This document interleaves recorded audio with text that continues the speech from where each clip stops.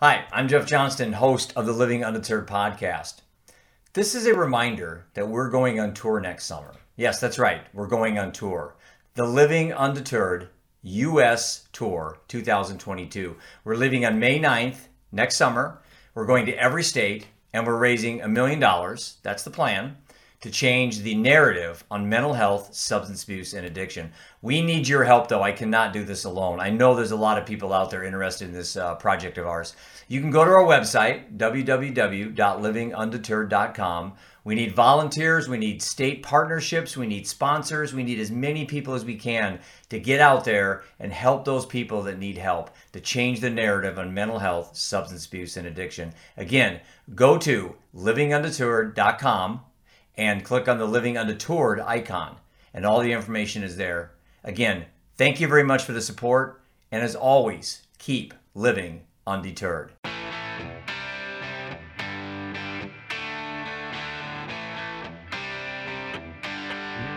Welcome. This is Jeff Johnston, host of the Living Undeterred podcast, and I'm super excited to speak with John Samnick today from Beverly Hills, California, correct? Yep. Had to get that right because you've been around a few different places. So every once in a while, someone doesn't update their LinkedIn profile well enough. But no, I'm excited to talk to you. I think I met you on social media like I met pretty much every guest.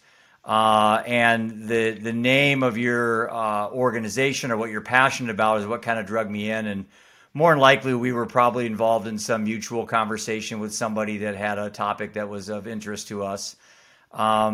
But you have a wide range of different interests that I think we can, and I leave every show open, John. We don't have an agenda.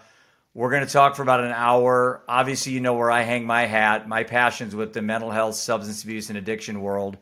But I'm open to anything that you want to talk about that can either empower people to make better choices on that side of the fence, or things that you can bring to the table about just increasing overall well-being, which seems to be a big problem today we have in society.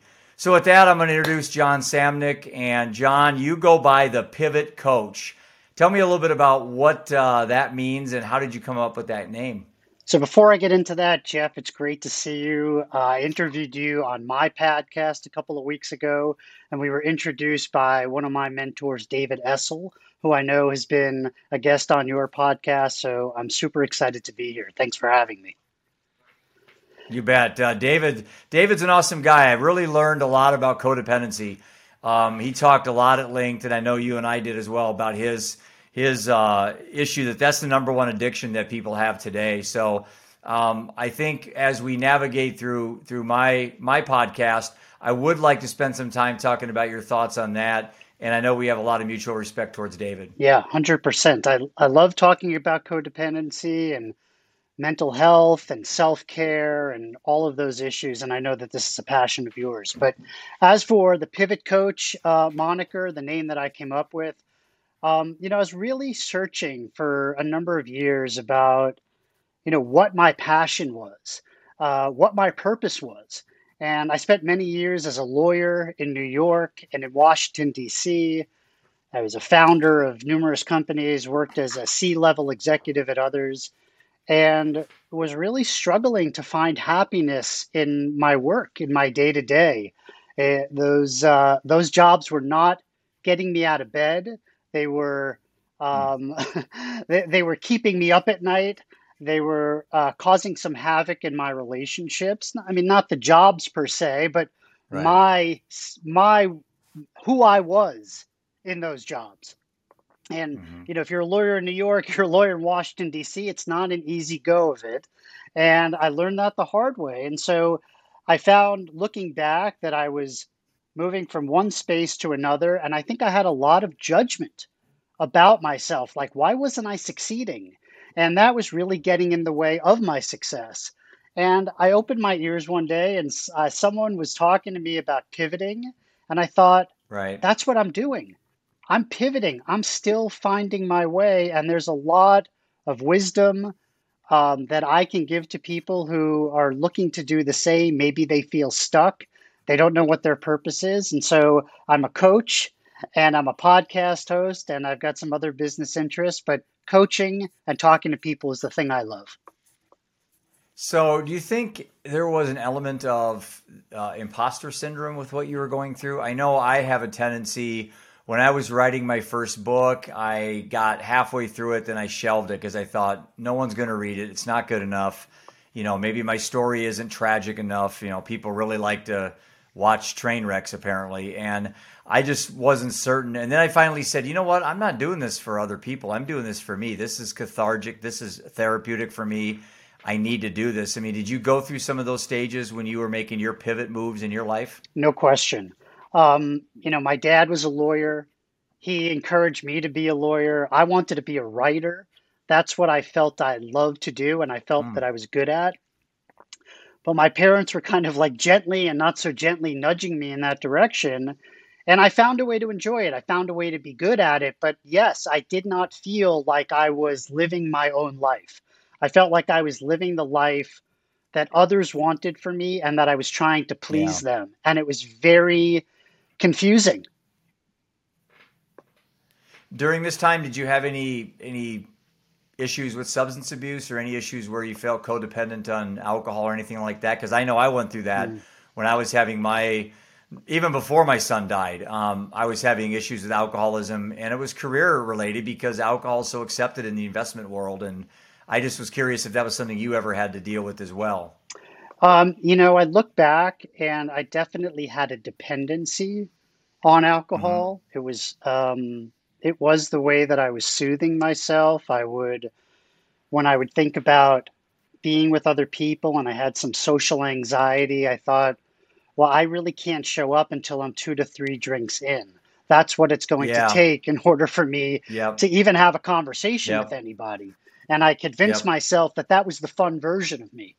And so that definitely it had a role in my life. And it wasn't until around 2008, 2009 that I started to examine it a little bit more closely. And then shortly thereafter, I said I was going to a therapist who was in recovery, and I felt safe. And I said I have a relationship with alcohol, and so Hmm. we started to talk about it. And he just said, "Well, what would it look like if you didn't drink?" And so we kind of Hmm. batted that around for a little bit. And then one night I went out with a friend. I had one glass of wine, and I said, "That's it."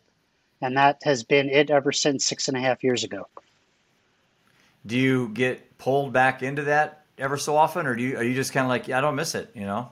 I don't miss it. I don't get pulled back in. There is an aspect of it that I feel a slight little tug around Yeah. at certain Yep. times. Like if someone's having an incredible bottle of wine, I might kind of like smell it and experience it from that perspective. But when I think more deeply about it, I'm like, no, I'm good.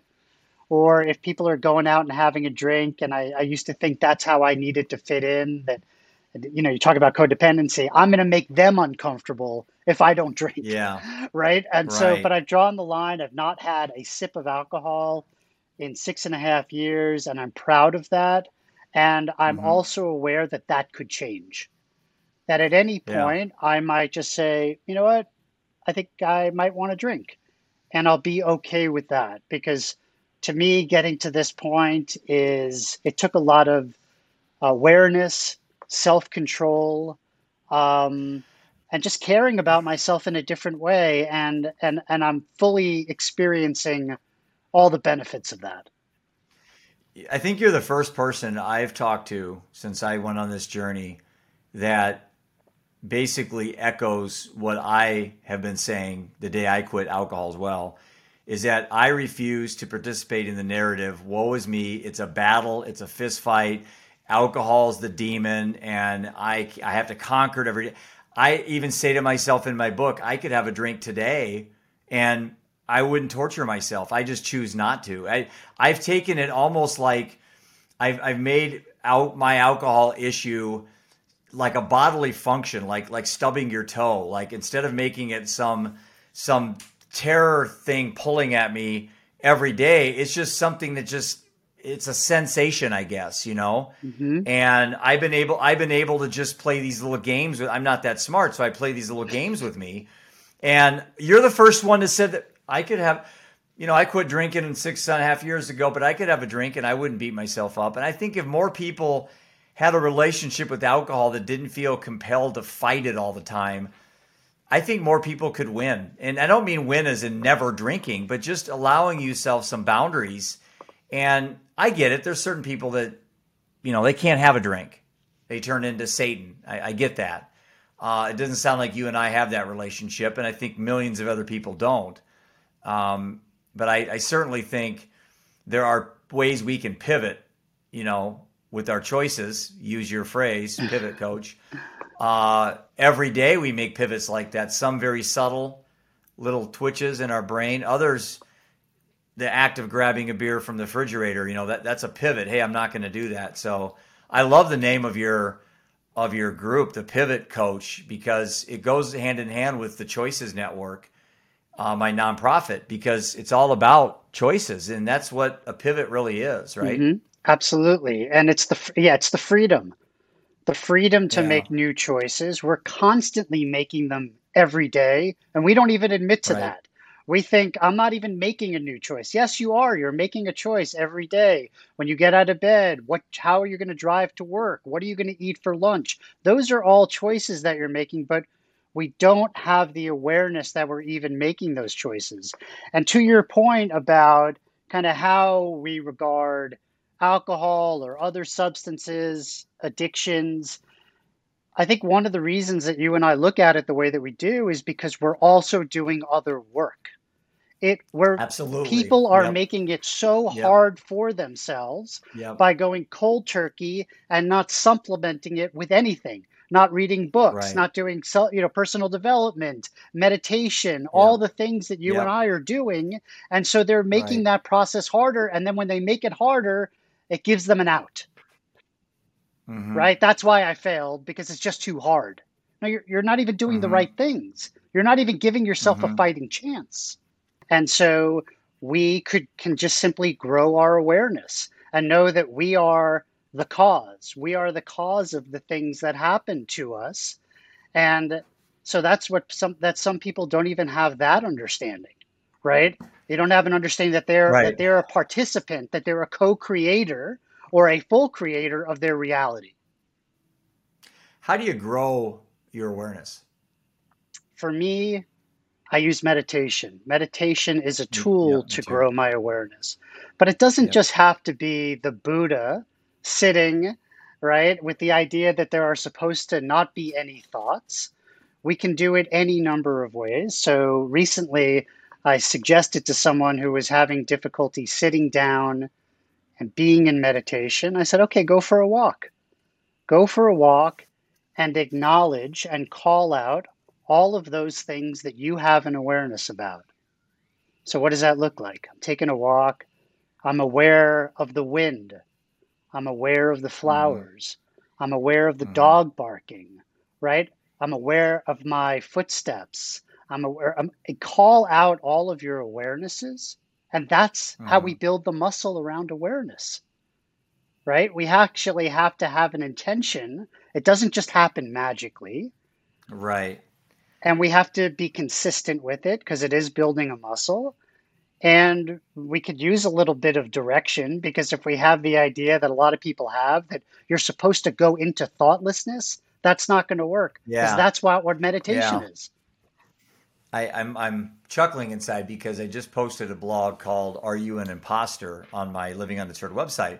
And as I was navigating through the blog, I talked about, well, what's the solution? I've identified all these problems. Mental health is terrible. Depression's high, anxiety, suicidal ideation, alcoholism, opioid overdoses, blah, blah, blah. What's the answer? And you know what word came to my mind immediately was attention. That word. So I thought, okay, well, let me run with this. So I tried to paint a picture on my blog, John, that I think the answer to a lot of the problems we have in society is lack of the ability for us to be alone with ourselves. In other words, our biggest fear is us. And we can't sit and stare at a wall for, 30 minutes like you and I can. But the average person can't do it for 30 seconds because their heart rate goes up, their anxiety goes up, they start flying off. and then they got to get up and go put on the football game or something. You and I can sit down, and many people can. And again, meditation in and of itself has probably brought that word awareness to the forefront of my life. And so I can be driving my car and I can be hyper aware. And I'm not talking like my dad used to say court awareness when you're playing basketball, know where everyone is. I'm not talking about that type of awareness. I mean, I can be literally aware of the sensations on my arms. I can be aware of how many times I breathed in the last 5 or 10 seconds. You know, I can be aware of my heartbeat, you know, things that are very intimate, not just aware of whether it's a green light or a red light, but aware of really deep things. And I think this has really helped me when I'm sitting there and I have a thought about my wife who just died 4 months ago. Or I see something like I did 100 times today in my house, a coffee mug where we had coffee together, you know. And I say, okay, here we go. This is coming over me. I got to be aware, not repress it. I don't want to shove that feeling away. I want it to come. I want it to enter my body, and I want it to leave. But I'm not going to make any judgments. I'm just going to watch. It has helped me deal with so much pain, and I've learned to choose my suffering. And I think that's something I've learned from talking with you on your show, was that there's an element of suffering that we can choose that can actually help us deal with grief and trauma. Would you agree with that? 100%. And, you know, by the way, my condolences to you again. You've gone through a lot of difficulty, a lot of tragedy, and I just think you're so inspirational for talking about it, because what do most of us want to do when that sort of tragedy is in our life? We want to put our head in the ground, shut out the rest of the world, not feel, which is what you're talking about, is opening ourselves up to feeling, connecting with our body, connecting with our emotions.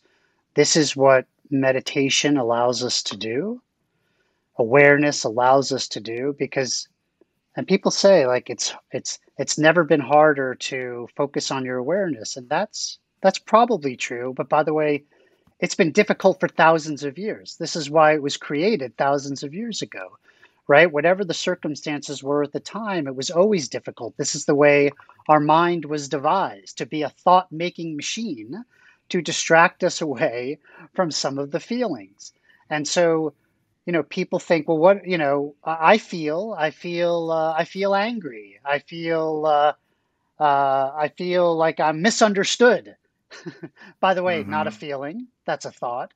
But we don't even know the difference anymore about what it is that our body's telling us and why that's important, right? We talk about things like, my gut tells me. Well, you only know that because you're aware of the sensation. Then it goes up to your brain and goes, oh, that's a thing. You might want to pay attention to this. And this is the sort of thing that meditation, the tool of meditation, allows us to connect to. And it takes a while. It doesn't just happen one time and you're like, cool, I know how to meditate, or I've solved meditation. That's why it's called a practice. You continue to go at it as you develop it. You know, a lot of what we go through as human beings, we somehow subscribe to the idea that these are abnormal, like feeling down and sad. It's like, I'm not supposed to feel. Yes, you are supposed to feel this way. That's your body warning you something is coming and you need to prepare for it. And again, with meditation, reading, blogs, podcasts, being, you know, hosts and guests, I have learned that I don't want to hold back that rush of feeling that I get at certain times during the day. And sometimes, man, I tell you, John, I'm sure you're the same way. It's overwhelming. And it can be overwhelming as in a, wow, that's an awesome feeling. I feel like I am literally the luckiest human being on the planet. And then sometimes it's, how in the hell did I lose a son and a wife in a 5-year block of time when I was at the point of my life when I had it all, you know? And then I look back and I look at those two competing emotions, one of joy and one of sorrow, and I remind myself of the meditation word impermanence, knowing that both of those have a lifespan. Both of those feelings are going to die. And so, again, why do I bring this up on every podcast? Why do I talk about this on every show that I'm on, like your show? Because I think it's important for people to develop that quiver or tool box of these ways that we can get through the day-to-day realities of being human. There's no, I hate the phrase mental illness, to be honest with you, John. I mean, isn't just being a human being mentally ill in the first place? Certainly feels like it. What human isn't mentally ill? That's right. Aren't we all? I mean, I'm not religious, but isn't that where religion can come in and say we're all made of sin or whatever the terms are? I've never went down that road for me personally. It's just something I've never entertained. And but I can see where I think we like to label things. I mean, I have attention deficit. So do you probably. No successful person doesn't have some form of AD. I don't call it ADD anymore because the last D stands for disorder. And I hate that. Absolutely detest attention deficit disorder. Where the hell is that a disorder, man? I mean, this is some of the stigma stuff that you and I have to start trying to break when we talk to people. And anyway, I just think being human is ripe with having challenges, and society calls them mental illnesses. I tend to think it's just being human. Yeah, I mean, listen, we're all imperfect beings. And so from that place of imperfection, there are going to be challenges. And part of our work, or our work on this plane, is to work through those challenges, is to try to transcend and transform. So we all have work to do. And the brain has been evolving over millions of years. It used to be that we were trying to outrun big animals. Now we don't have to outrun big animals anymore, but it can feel that way, right? It can feel that way when we're alone and scared, or there's been a tragedy, that the fear comes over us, and how do we try to control it? And so we do lose ourselves into our mental unhealth, or whatever it is that you want to call it, because we get lost in the mind. So just losing ourselves in the mind is an unhealthy experience, because we're not present with our feelings anymore. We're not present with our emotions. That is who we really are. The thoughts, some of those were dropped into us as beliefs, right? Like, Jeff, you're supposed to be this type of person, or you're not supposed to be this type of person. John, you're going to be a lawyer. You're going to be a writer. You're not going to be an artist. That stuff gets dropped into us. We adapt it. We make it our own. And then we forget that it wasn't even ours to begin with. So you think one of the issues, John, is that we have a tendency to identify too much with our thoughts? No question that we identify with our thoughts, and we identify with an identity, right? Who are you? Are you a podcaster? Right. Are you an author? Are you a husband? Are you a father? And what happens if one of those legs changes? Then are you not Jeff anymore? Who are you? And so it's important for us to look at how we're identifying ourselves. Why would we identify ourselves in any way other than as a human being? We do it to separate ourselves, and we do it in service of the ego, right? I'm bigger than you. Yep. I'm less than you. Right. No, I like this, where you're going with this, because I wrote a chapter in my book called The Illusion of Self. And to me, it was an important chapter because I tried to navigate, probably unsuccessfully, thoughts on free will and this issue that we have with identifying so much with this little machine walking around, looking out this way, and kind of that bubble effect. And when you start really peeling back the layers, what are you, John? I mean, are you a podcaster? Are you an author? Are you a business coach? What are you? And again, I think all of us, at the end of the day, I even wrote a blog once called What Am I? And I finally came down to figure out what I am. And the answer was a storyteller. That's what I felt like I was probably best at, is a storyteller. And again, that doesn't really answer the question, what am I? Because that's peripheral, that's a perception of other people looking at me. But I think that's a great exercise to play with yourself when you're writing on a piece of paper is what am I? Write down all the things that you are and then go through and say, well, I'm not a podcaster. I'm not just a dad, you know, I'm not a son. I'm all these things. So what is all these things? Well, I'm a human being. I'm full of love. Right. Just a loving Yep. human being that sometimes falls into judgment and struggle and suffering. And I have an awareness enough to know that that's not where I live, that's where I visit. And I try to share my life's experiences with others, and I try to get better every day. But yeah, I don't listen, I started my career as a lawyer. By all accounts, I had success. I was living in New York, where I'm from originally. One of my first clients was the Beatles, followed Mm. by the estate of Jimi Hendrix and other people you'd know. And then I went after that. I went to AOL, where I started their music division and worked in business affairs. And so, I had a certain identity. I didn't have an awareness enough, or even the confidence or the self-esteem to know that I was bigger than the job. I was more than the work that I was doing. And that's the mistake that people make. They identify so much with their job. So what Oh, happens when people retire? They die. I was just going to say that. I was just going to say that. I'm in the investment business. So I do for 32 years, I've owned a wealth management firm here in Cedar Rapids.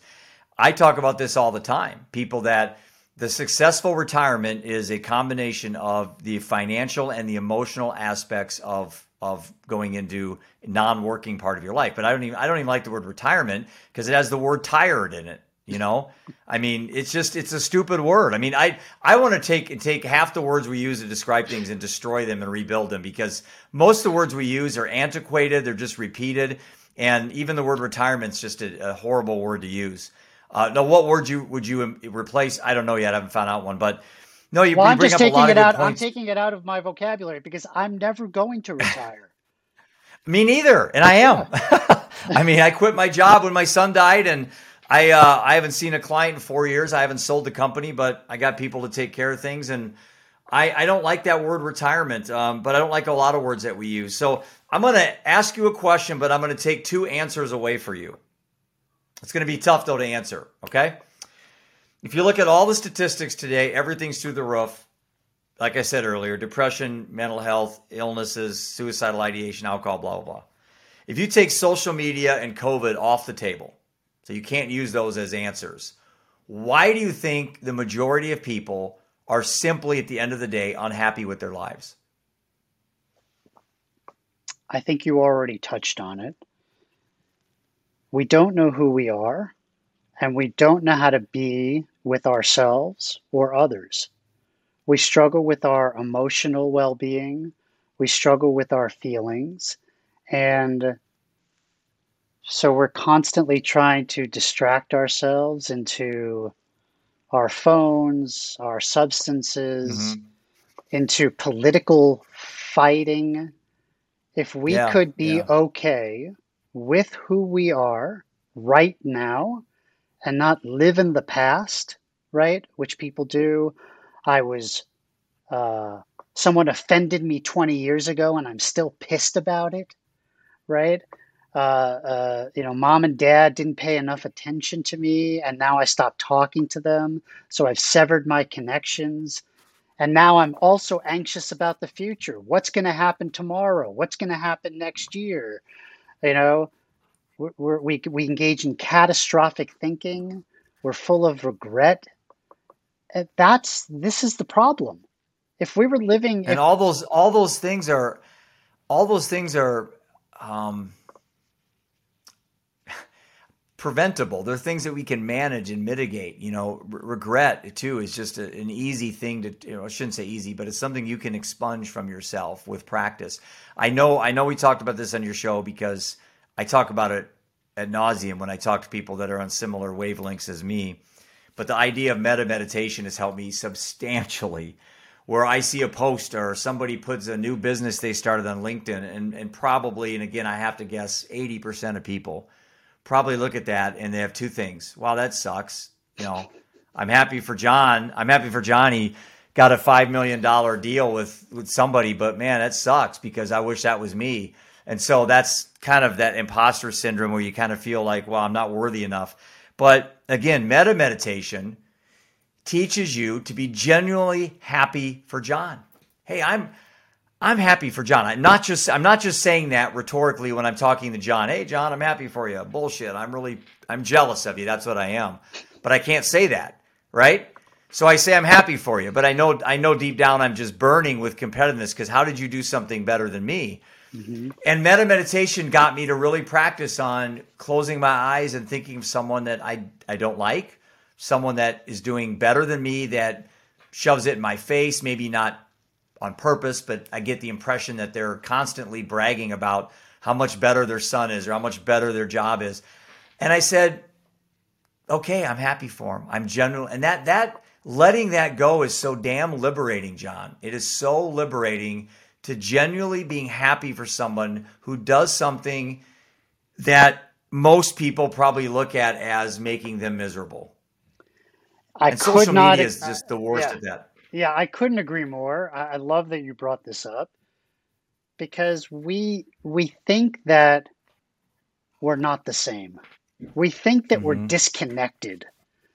We think that what I do doesn't matter to someone else. It all matters. Every step you take, every pebble in the pond has a ripple effect, right? And when we hold on to that toxicity, that competitiveness, which a lot of people think they need, but they don't, the comparison. Well, we're taught that in sports, or we're taught that in everything you watch. All the contests people are on, even all the shows about singing and people win. It's like everything is so competitive that, I think most people that say, hey, congratulations, they're not being genuine. I think, yeah, that's exactly it. And so from that meta perspective of we're all connected, we're all human beings, we reside on this one place. We already know through the pandemic that literally somebody sneezes halfway around the world and the whole world can shut down. So if we didn't know it then, we know it now. And similarly, people don't think that they can affect others. This is also part of the mental illness problem. I'll tell you what, walk around your block, walk around your neighborhood, smile, and ask people how they're doing. You'll change the whole neighborhood in one day. Oh, no question. No question. And I mean, I met a gentleman, you probably know who he is. His name's Mike Pierce. He goes by Antarctic Mike on LinkedIn. You really need to meet him. He's a motivational speaker. He's flying around the country. He's one of the first humans, I think there was 9 of them, that ran a marathon on Antarctica, and then he ran an ultra or something, like a 60-mile marathon. There's only been like a handful of people in the world's ever done this. And he is an amazing human being, and I'll tell you why. I've never met someone in my life that is more interested in learning about you than telling them about himself constantly. I went to Omaha to watch him speak because I wanted to see him speak at a big conference of about 100 CEOs. And on the way out, there's 2 police officers standing by this door. Now, this is just every day for Mike. And you'll appreciate this when you mentioned about walking around the neighborhood and smiling. And so Mike goes, I got to go talk to these 2 police officers, thank them for their service. And I'm like, well, I've done that. I mean, sure, you have too, John. You shake an armed services person's hand and say thanks for your service. And then what do? You kind of walk away. We were there for 45 minutes talking to these cops. And one of them had what was it? I can't remember. An addicted daughter to heroin. She wasn't dead, but she was addicted. And the wife had overdosed on alcohol.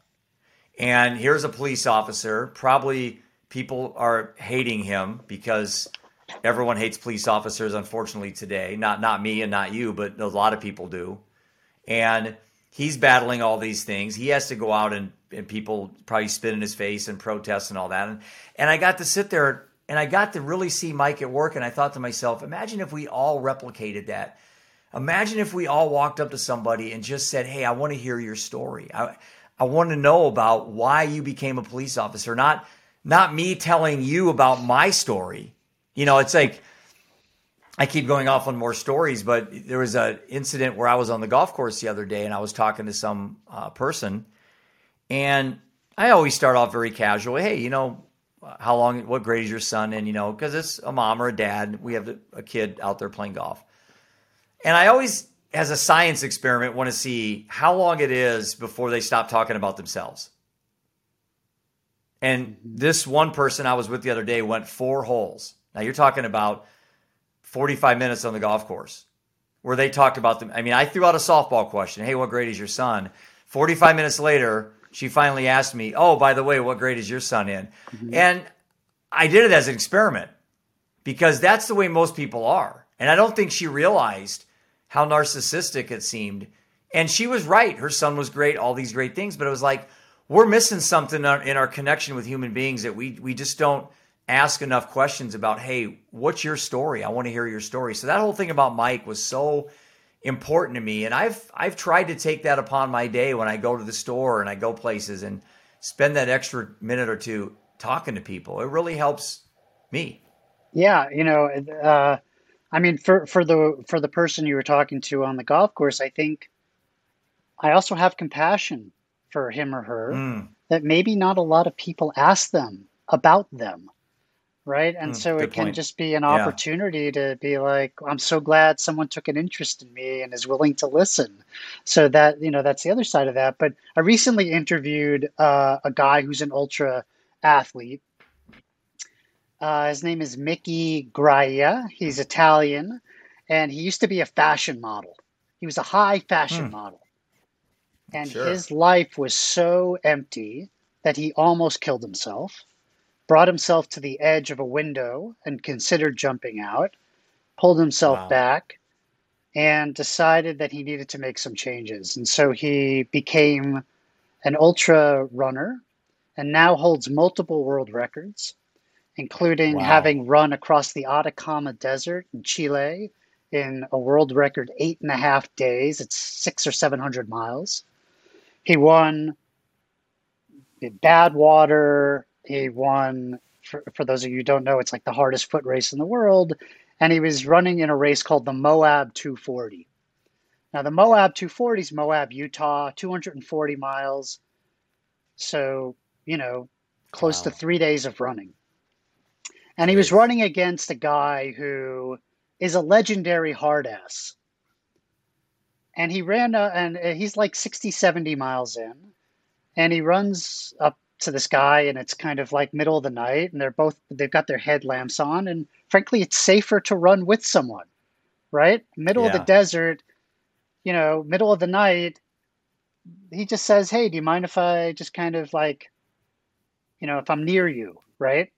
And the guy just kind of shrugs, and so every time this guy, the hard ass, starts running, Mickey starts running. Every time this hard ass starts walking, Mickey starts walking. And he just thinks, you know, I'm a human. I want human contact. I'm here to be with people. Yes, I'm in a race. Okay, whatever. We're both going to do our best. But we're not going to win this event at mile 75. There's 240 miles left to this thing. I'm just here to have an experience. And instead of this guy kind of allowing that, he turns on him, curses him out, is totally rude. And Mickey's thinking, well, shit, you know, I guess, you know, I guess everybody has a different experience.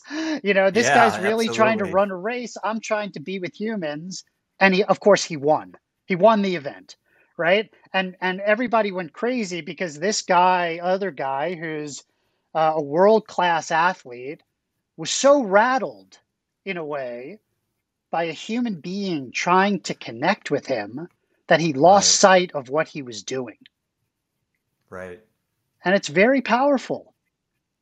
we have judgments about it. We think, well, we're athletes, we're running a race, we're trying to beat the hell out of each other. Listen, man, that's not it. I mean, you're not in the middle of a boxing ring. You're just two people in the middle of the night in the middle of the desert trying to survive this like ridiculous human, you know, push to take your body as far as it's going to go. How maybe you're in this thing for something other than you think. Maybe Right. you're going to learn something from another human being. And I just thought, what a powerful experience. Well, Johan Hari, I think is his name, I think wrote a book. I want to say Surviving the Scream. I know it has the word scream in it. I read it about a year ago. He said the opposite of addiction is connectivity Correct. and being connected with other human beings can get you out of addiction. And I didn't buy that when I first heard him say that on a TED Talk. And so I actually, because of that, bought his book and read it. And it made sense to me. It really made sense to me. And as I navigate choices that I made, should I continue drinking? Should I try depression? Should I try, suicide? I realized that the more I connected with people, even just, you're my second podcast today, John. And that's 2 hours of my life that has the weight of 10 years of benefit. Mm-hmm. And every time I do a podcast, I feel like I come out of it a better man. And that is the beauty of learning and exploration. And instead of trying to escape a life of trauma, I'm exploring a life of hope. And I am at the best place I've ever been in my life emotionally. I cry every single day. I miss Seth and Prudence beyond words. I mean, married 21 years, and yet, I'm grateful for the years I had with them. And I'm living my inspired life for them. And so I tell everyone out there, no matter what you have going on, no matter how terrible you think your life is, not only is there always somebody out there that probably has it worse than you, realistically there is, I guarantee it, but there's always a new day. There's always a better way to look at things. I want to pivot quickly into something you like the way I sprinkled in the word pivot. You mentioned something a couple times on the information I was looking up on you about in regards to the corporate world. And you said winning the corporate culture. We've been talking a lot about individuality and dealing with individual issues. Let's segue into the rest of the show talking about businesses, because that's where I think you do a lot of work in as a business and a coach.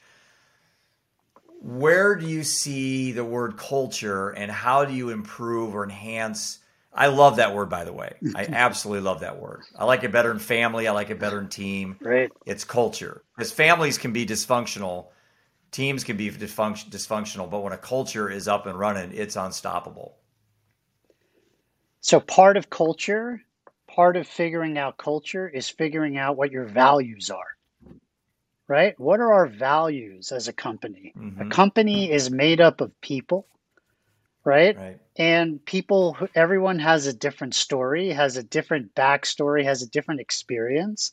And so we bring them together and we expect everybody to be rowing in the same direction just because they're getting a paycheck from the same company. Doesn't just happen that way. We have to be intentional. We have to be intentional with our values.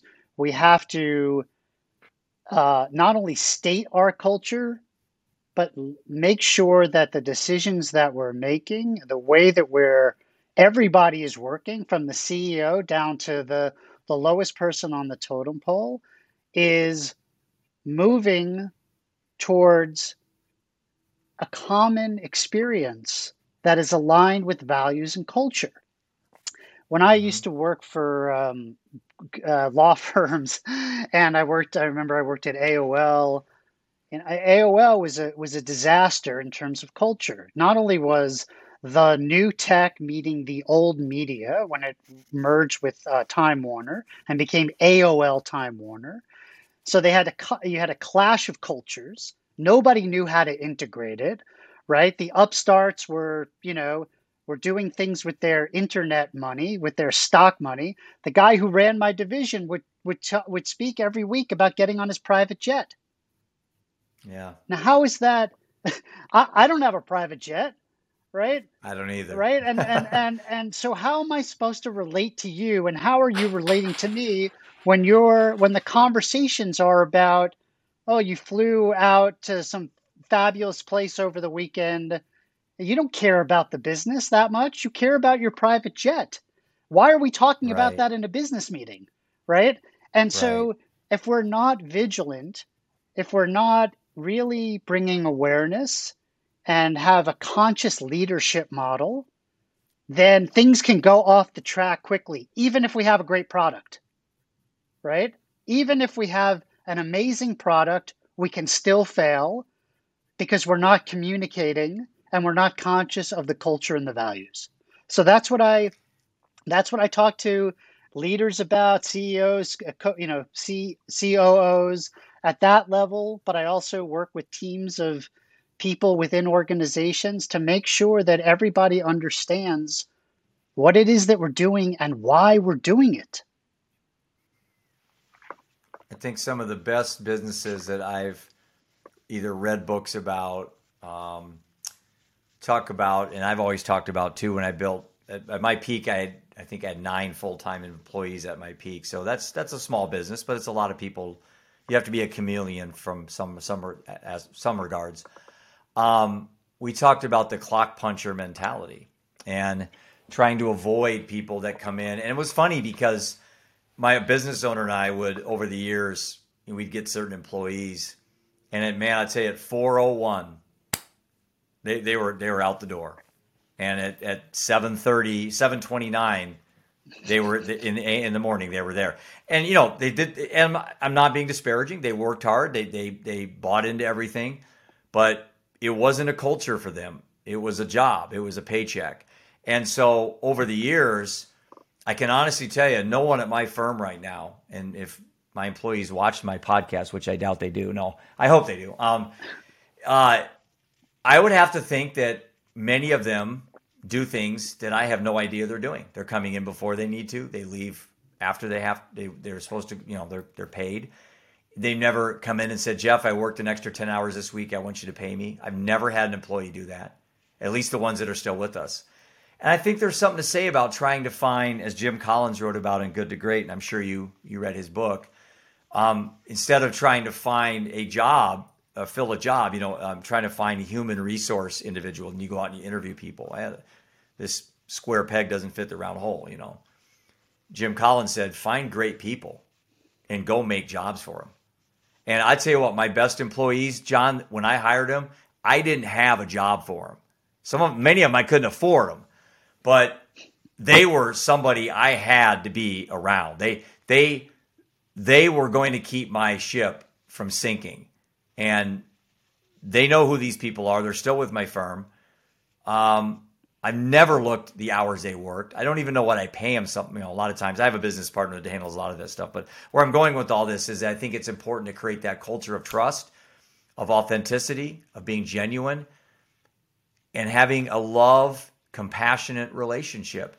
And I really feel, and I'll be honest with you, when my son died, being the owner of a company saved my life in that regard. Having people work with me, I don't work for them, they don't work for me. People work with me allowed me to do my grieving, and I never had to worry about anything at my company. Ever. Well, that's beautiful, and you clearly created that, right? It didn't just happen. It wasn't magic. Right. So there was an intention, whether it was conscious or unconscious, where you were showing up. Maybe you were asking about people's lives, remembering birthdays, remembering, grieving with them for their losses. I mean, you were doing Yeah. that before you knew you needed it. Right. And it's that sort of conscious leadership that we're talking about when you're a wholehearted person, as opposed to someone who just directs people around, doesn't give them room to grow, doesn't appreciate them, doesn't give them feedback. I mean, this is part of the problem is like we don't train people well enough. We don't care about their well-being. We we just put all sorts of unhealthy uh, um, I don't know, practices in place, and then we blame the people who work for us, Yeah. right? Extreme ownership. It starts at the top. Yeah. How important is delegation? I mean, it's the definition of scale. You cannot scale a business without delegating it. You can't, Yeah. right? You can't possibly do everything on your own. And this is one of the things that I talk to people about and is on my website, pivotcoach.com, is we can't achieve transformation on our own. We cannot do this work in this life by ourselves. We don't live in a Right. cave. Even those people who used to live in a cave lived in a cave with others. And so we Right. need to drop the idea that we're all lone wolves. Men think men do this more than women, right? It's part of our in ourselves, right? We need to go out, kill, bring it home, feed, provide for the family, but we need more than that. And so we need to, especially as we're building a business, we need to train our replacements, right? Yeah, absolutely. I think that's huge. That's huge. Succession planning as a financial advisor in managing people's wealth. It's like running. You mentioned your buddy or your friend or whoever that person was that won. I didn't know if he was a buddy or a friend, but you knew him. He didn't run that whole thing and then 100 yards from the finish line just stop. And that's what not doing your succession planning is. Right. You build all this great company up. You're doing all these flying around your private jet, whatever, and you just don't do your will. It's like, to me, that's mind boggling. And there's so many people out there that how many lawyers die without a will? How many doctors die of cancer that was preventable? They don't practice what they preach. So I'll give you something that just came up last night. So we haven't really talked about this, but one of the things that really helped me in my journey was to, in terms of meditation and ego work, was to be still part of a spiritual community out here in Los Angeles. Not a religious, spiritual, right? Yeah. Meditation, that sort of thing. And we have a group of men who meet every week uh, for about an hour and a half, 2 hours, and we connect over the teachings in the community, and Hmm. it's very intimate. And I've been doing this for years, and I never knew that I needed it until I had it. And then Hmm. I'm like, I can't live without this. But one of the Right. guys talked about having a 100-year plan. And I was like, Hmm. what are you talking about? And he's like, no, no, I need to have a plan for when I'm not here. I need to I like put a that. plan in place that reflects the work I've done while I'm here so that my energy and my good works continue well beyond my physical presence. And I was like, I whoa, like that. I like that so much. I'm going to write a blog on that topic, and I'm gonna attribute it to you. right on. I love that. I love that 100-year plan. I think we don't think that far ahead. And how many great businesses do you see just collapse at the end, like the person quitting the marathon, right? The last 100 feet. Um, I think that's important. Going back to the delegation question I threw out to you, I think that is kind of what ties everything together because I saw a very successful financial advisor gave a speech one time. This guy runs one of the largest RIAs in the country. And he said the key to a successful business owner is learning to delegate the knowledge, desire, and the time. So KDT. And the way he phrased it was so here's what I presented to a client, John. If you were a prospective client, you said, well, why would I hire Jeff Johnston to manage my money? Kind of a setup question, right? I would say, well, if you have the knowledge, desire, and time to manage your money today and in the future as you get older, then you don't need me. But if you lack the knowledge, desire, or time, you can delegate that to me and my firm and we can take care of that part for you. So I look at that little sales dialogue for people that are in sales. Mm-hmm. And when someone says, why should I hire your firm? If you can just instantly say knowledge, desire, and time, and then say, well, if you have all those three, then you don't need to hire me. So you just disarm them before the objection is really even presented. But if you lack one of those, hypothetically, you're smart, John, you have the time, you just don't have the desire. Mm-hmm. You're busy coaching your kids, you're busy traveling in your yacht and flying across the country in your jet. I'll become the desire for you. That's what you're paying me to do. You have the knowledge and time. You keep that. Give me the desire. I love that technique in sales because it really gets people to bring that guard down and kind of get in the trenches about why. You notice they never said, I'm hiring you to make me money, or I'm hiring you to save me on my fees, or I'm hiring you to pay less in taxes. None of that came up. So I think that's an important dynamic we can use in our relationships, delegating knowledge, desire, and time, and then spending what you have left on this earth in the bubble of things that you want to do, like meditation or being with your things on every once a week, or reading, or doing things that enrich your life and make you a better person. I love that knowledge, desire, and time, because we can increase our knowledge. We can maybe do some work around our desire, but time isn't up to us. Exactly. Right? And if Exactly. maybe you've got other obligations, maybe, you are ill, or maybe you just are in a rush to Right. finally get your act together, which is Awareness, right? awareness, right? You need awareness. And so you come to work with a coach like me, and I've got, background in a bunch of areas as a lawyer, entrepreneur, etc. Pivot, pivot, pivot, pivot. And so I have that experience and knowledge that will allow you to get to the next place for yourself, like you're talking about the work that you do, 2 hours of podcasting today, because you figured out that this is the thing that lights you up. You didn't know this 10 Right. years ago, but you No. know it now. Right. Right? And so that's part of the job is what lights you up. Now, if you can ask yourself those questions and answer them, then you probably don't need me, but it usually doesn't work that way. Right. Right? We need other people to ask the right questions. That's what we do as coaches. I learned this from David. I'm not an answer coach, but I am a question coach.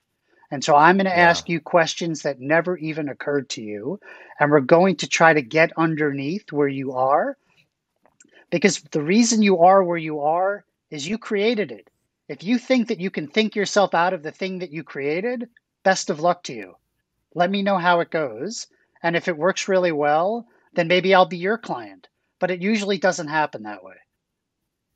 Yeah. I keep forgetting you and I met because of David, and you'll have to remind me down the road because I'll probably forget again. But I just love his infectious personality, his optimism, his intensity with things. He just started his radio show a couple weeks ago, and I was honored to be on his first show with his dad, which was unbelievable. His dad is just I still told David, what the heck am I doing on your show, dude? Let's listen to your dad talk for the next hour. But no, I think there's a lot of good that can come from all this. And, unfortunately, to get to where you are, sometimes you have to go through the muck, as we talk about. And David went through it. He talks about his cocaine use. He talks about all of the stuff he went through in his early years, and it's framed him now. And I think now that he's, met the love of his life, and I'm happy for him. But it took a lot of work, right? I mean, it takes an incredible amount of work, but work in the sense of like perseverance, grit. Yeah. This is the old church Undeterred. living undeterred. I mean, this is what Churchill said, right? When you're going through hell, keep going. And the That's thing right. is that we stop. We stop in the middle Yeah. because it's too painful, right? It's too Right. painful emotionally for us to continue on, and we don't know how we're doing, and that's why we need other people, right? Right. And so Listen, I love David. David's a mentor to me. You mentioned earlier that his focus is codependency. That's kind of how he and I connected. And a lot of people don't know that codependency is like the biggest addiction that we have. And the idea Right. is behind codependency is that we don't take care of our emotional well-being and we Hmm. try to please others, or we are how we react and respond is because of how others react and respond. So, in other words, Right. I'm happy if you're happy, and if you're sad, Right. I have to be sad. And parents say Yeah. this all the Yep. time. The old saying is, and my mother certainly has said this a number of times. I think she's saying it less, but I'm only as happy as my most unhappy child. Yeah. Yeah. And what sort of a way is that to live? It's you're allowing your emotions to be dictated by somebody else, and I think that's an important thing that we need to work through. Hey, before we end the show, if somebody were to hire you, use your services, why don't you give them a little pitch on what you do, and how you can help people maybe get to the next level? Thank you. And this has been a great conversation. I feel like this can go on and on.